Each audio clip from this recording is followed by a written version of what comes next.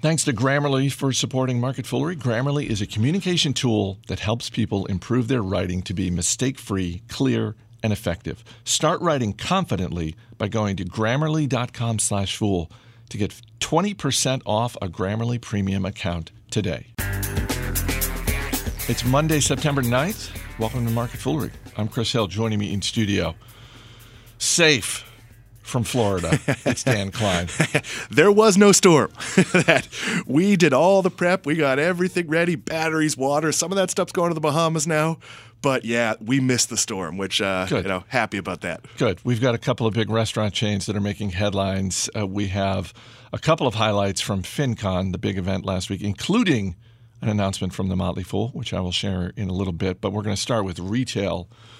Not good news for discount retail chain Fred's. Shares of Fred's down 40% this morning, closing all of its stores, filing Chapter 11. And for those unfamiliar with Fred's, it operates in 15 states across the southeast United States. And this is a story that we've seen play out over the last couple of years with Sports Authority, with Toys R Us, and now it's hitting Fred's. So Fred's is in an interesting position because they've been sort of like an under-the-radar Sears where like for the last 3 years, every time I have to write these companies are closing stores, they were probably on the list. And they sort of did the let's get smaller and that will somehow make us profitable. What they weren't doing is the concurrent, why are we losing business? They didn't make major changes. They didn't sort of revamp their offering. And they actually had something that has worked for other people. They're a discounter. Those have generally, Dollar General does really well. Costco does really well. There's lots of room to succeed there. And Fred just sort of slowly slid into irrelevance. And as you get smaller, people think of you less often and you become less of a news story. And there was kind of no profitable business model for them. You know, it's interesting you mentioned Sears because we've been talking about Sears going out of business for much of the past decade. And really, Fred's is the more typical example that we see with bricks and mortar retailers, which is when the end comes, it tends to come quickly. And you go back to February of this year, Fred's had more than 550 locations open. And now they're going to be closing every single one of them. So the problem is, if there's no one to backstop your losses, and Sears had that to a point in Eddie Lampert, Sears also, its former CEO, the chairman who now sort of runs the place, his hedge fund had assets. So the second you have an inability to get merchandise, and Toys R Us, we've talked about, went out of business because they had too much leveraged buyout debt. But the reason they closed when they closed is they couldn't secure funding to get the goods they needed for the holiday season.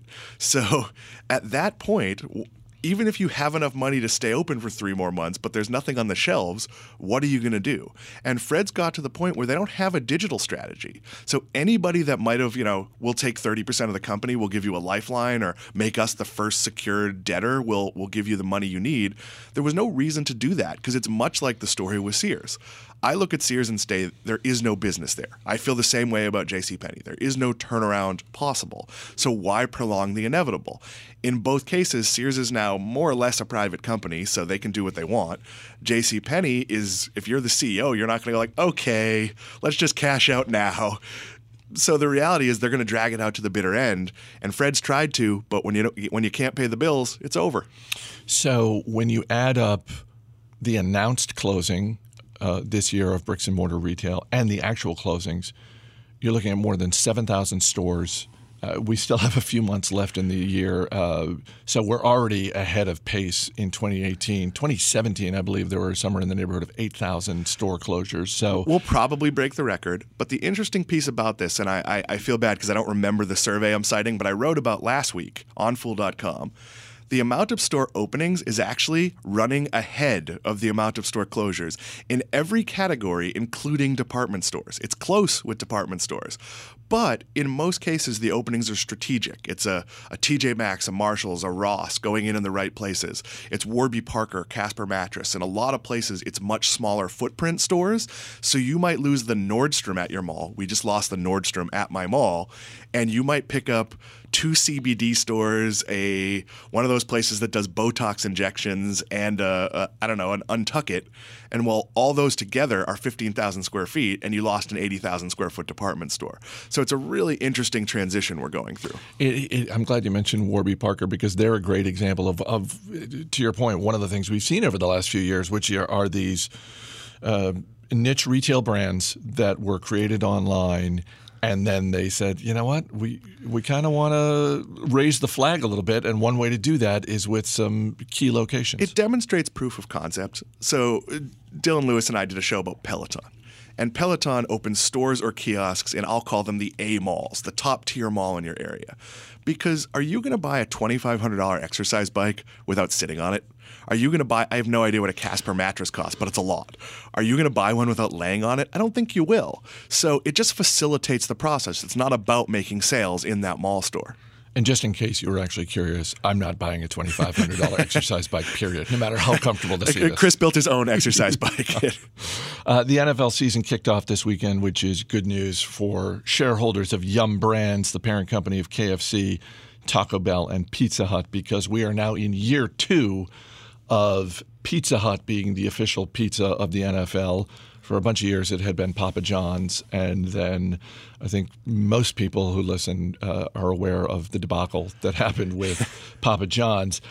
This seems like, on the surface anyway, Pizza Hut is finally starting to gain some traction in terms of sales. I think it really shows you. So Pizza Hut sales lag the other Yum brands, KFC and Taco Bell, but they've trended upwards after a long time of being flat or towards negative, at least some quarters. And when you watched football yesterday, and I watched conservatively maybe 2.5 game sets, so half of the 1 o'clock, the 4 o'clock, and then the night game, Pizza Hut was all over the telecast. And I think it's showing you that proximity matters. That if you're going to order crummy delivery pizza, I did a show on Papa John's. These are barely passable pizzas. Pizza Hut it's not even like pizza. It's like a unique, somehow it's fried, but it's baked. But you're sitting in front of the TV, and it's really easy to order Pizza Hut. And like 6 commercials remind you, Pizza Hut, Pizza Hut. And all the ads is, hey, we're the place that has pizza in our name. That's pretty much the commercial. I didn't think that would work. But the NFL has moved past its own controversies. I don't think anyone now, there is no sort of taint to the NFL brand. And this has actually been a home run for Pizza Hut. And I stand corrected, because I said it was a terrible idea when it happened. Well, you mentioned Yum Brands, and we have seen this story play out quarter after quarter with Yum Brands, which is essentially results from KFC and Taco Bell were pretty good, and they were weighed down by Pizza Hut. And despite that, over the past year, shares of Yum Brands are up more than 30%. And so imagine Yum Brands where all 3 franchises are growing sales in a meaningful way. Yeah, and I think they bounced back from a strategic mistake with Pizza Hut. If you remember a few years ago, you remember they announced they had sriracha and honey garlic and and they were competing with like the Blaze pizzas, the places where you go in, they make you like an incredibly customized pizza in 3 minutes, and it's really good. They tried to turn Pizza Hut into that, which is kind of like sometimes the missteps McDonald's has made with very expensive burgers. Nobody's going to Pizza Hut because they want gourmet pizza. So it didn't work. And now they're much back to like, we've got the pizza with the most cheese stuffed in the crust. And that's the lane for Pizza Hut. It's stuffing things in the crust. Quick shout out to Grammarly for supporting today's episode. Grammarly is a communication tool that helps people improve their writing to be mistake-free, clear, and effective. They encourage everyone, even the best students, and only the best students listen to this show, and top professionals to use Grammarly to do their best work and accomplish even more of their goals. They help people show their best self through writing, and it's available across platforms including online browser extension, desktop editor, and mobile keyboard checker. It's available on multiple browsers like Chrome, Firefox, Safari, and platforms like iOS, Android, Windows, and Mac. Their free product reviews critical spelling and grammar, but Grammarly Premium looks out for spelling, grammar plus, structure, style within context, vocabulary suggestions, readability for different occasions. And there are different occasions, particularly if you're in school and you're writing an essay as opposed to you're working a job and you have to write a business proposal. Grammarly is so easy to use. I've been using it. That's how easy it is, people. It's free. The free version is easy, but premium, it just gives you a lot more. It gives you suggestions, advanced punctuation. That's where, look, I've been a written word journalist for 21 years, and I use Grammarly. It is the only plugin for writing I have ever used. And they're not paying me to say this. I didn't even know this was going to be the ad today. It is an amazing tool that stops a lot of little mistakes. So I know it makes our Fool.com editors a lot happier when they get my writing. There you go, people. Can't do any better than that. So whether you're looking to polish up your resume or just look smarter in your emails at work, do yourself a favor. Check out Grammarly. Go to Grammarly.com/Fool and you get 20% off your Grammarly premium account today. That's Grammarly.com/Fool for 20% off your Grammarly premium account. In November, Starbucks is set to open its largest location in the world. It is a 4-story roastery in Chicago, more than 40,000 square feet. And in addition to coffee, it's going to serve pizza and cocktails, and it'll be hard to miss if you're in Chicago because it's right there on Michigan Avenue. We almost talked about this story on Motley Fool Money last Friday, and just sort of it's one of the, as happens often on Motley Fool Money, some stories get cut, and this was one of them. I'm curious what you think of this because, well, you know what? I'm a longtime Starbucks shareholder. I'll share my thoughts in a moment. You tell me what you think about this. So I'm a giant Starbucks fan. And I flew out to Seattle a couple of years ago, not entirely to go to the roastery, but that was one of the things I did when I was out there. And I was absolutely knocked out by the experience. I am a almost every day, sometimes twice a day, Starbucks customer. When you go to the roastery, you can have a traditional Starbucks quick serve in and out experience, or you can sit down and have a wine steward-like barista experience where you describe what you're looking for. I did a flight of cold brews. They had the $20, whiskey-aged short term. It's a very different experience. So I'm gung-ho in the roasteries, but I am not so gung-ho on the fact that this is the last roastery planned, that Howard Schultz had planned a sort of whole strategy where the roasteries would be matched by reserve stores. I wasn't a big fan of those except in big cities, but reserve bars put in more popular stores. So where I live in downtown West Palm Beach, there is a store that does really great business until like 6 o'clock at night, where if they added a reserve bar, which is more exclusive coffees, higher end experience, more again of like a wine steward experience, they would extend their day at a higher price point. And I felt like that was the growth story for Starbucks. I mean, yes, there's China, but how many more can we have in the U.S.? I've been in Vegas hotels that there were 4 in the hotel. So I am not entirely sure there's a lot of growth. And I thought premium was a way to extend your relationship with your existing customer. And that will work in the roastery cities where they will have a core of locals that wants to spend time there. They are an absolute tourist destination. This is the Willy Wonka of coffee experiences. So you mentioned some of the big cities. You look at New York, Tokyo, Shanghai, Milan. I mean, they've got a few of these going on. As a shareholder, though, I look at it as I remember when the first one got announced, and Howard Schultz was out there talking about this, and I thought, okay, this is something he's clearly very passionate about. And I think if this is something he wants to do, he has certainly earned the right to do that. As a shareholder, I thought then and continue to think now, this is a nice thing that doesn't really move the needle in a demonstrable way. I think that's true of the 6 roasteries. When the idea was 20% of all U.S. stores would get a reserve bar, which would sell beans produced at the roasteries and the sort of upper-end experience, that made a lot of sense to me because it was either taking existing real estate that's underused, some stores are bigger than they need to be, or in certain locations where there are stores going out of business next to them, making favorable deals to expand their space with a product that's going to increase their sales per square foot. You would have had to be very judicious, but they have the research. They know which Manhattan Starbucks is the one where people need to walk through and pick their coffee up on the way to work that should have a limited menu, and which one is the neighborhood one that still has people in it at 10 o'clock. You're not going to go on a date to a regular Starbucks. Neither one of us are going to go on a date. We're married. But if you were going to take your wife, you probably wouldn't be like, let's get a latte for $6. But if it was an experience with like premium desserts and a whole tended coffee, tea, someone was really paying attention to you and it cost you $30, that's a pretty cheap night under those circumstances. So, as you said, this was the plan under Howard Schultz. Kevin Johnson has been the CEO since April 2017. I wouldn't assume that the pumping the brakes on this plan is set in stone. And I say that because Look, we're just over 2 years into Kevin Johnson being the CEO. The stock has, in that time, more than doubled what the S&P 500 does. So I think if you're a shareholder, then Kevin Johnson's doing a good job. And it's the sort of thing where it wouldn't shock me at all if a year, 18 months from now, they decided to roll a couple more of these out. I do think that's possible. I mean, I think Howard Schultz left the company partially because his role had been leading this initiative, the roasteries and the creating of a new brand for Starbucks. And I think Kevin Johnson went to him, and this happens at all companies, and said, hey, I like this, great idea, but hey, let's focus on efficiency, making our stores work better, making our customer experience.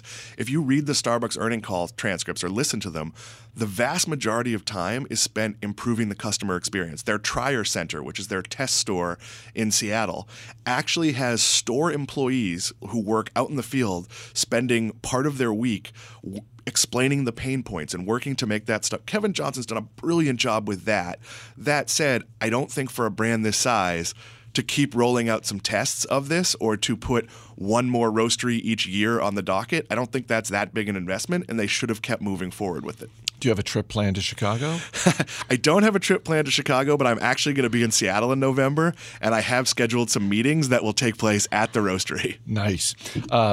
Before we wrap up, last Thursday, I got the chance to talk with Robert Farrington at FinCon. And gotten a couple of questions from people saying, hey, why were you guys there? Why was the Motley Fool there?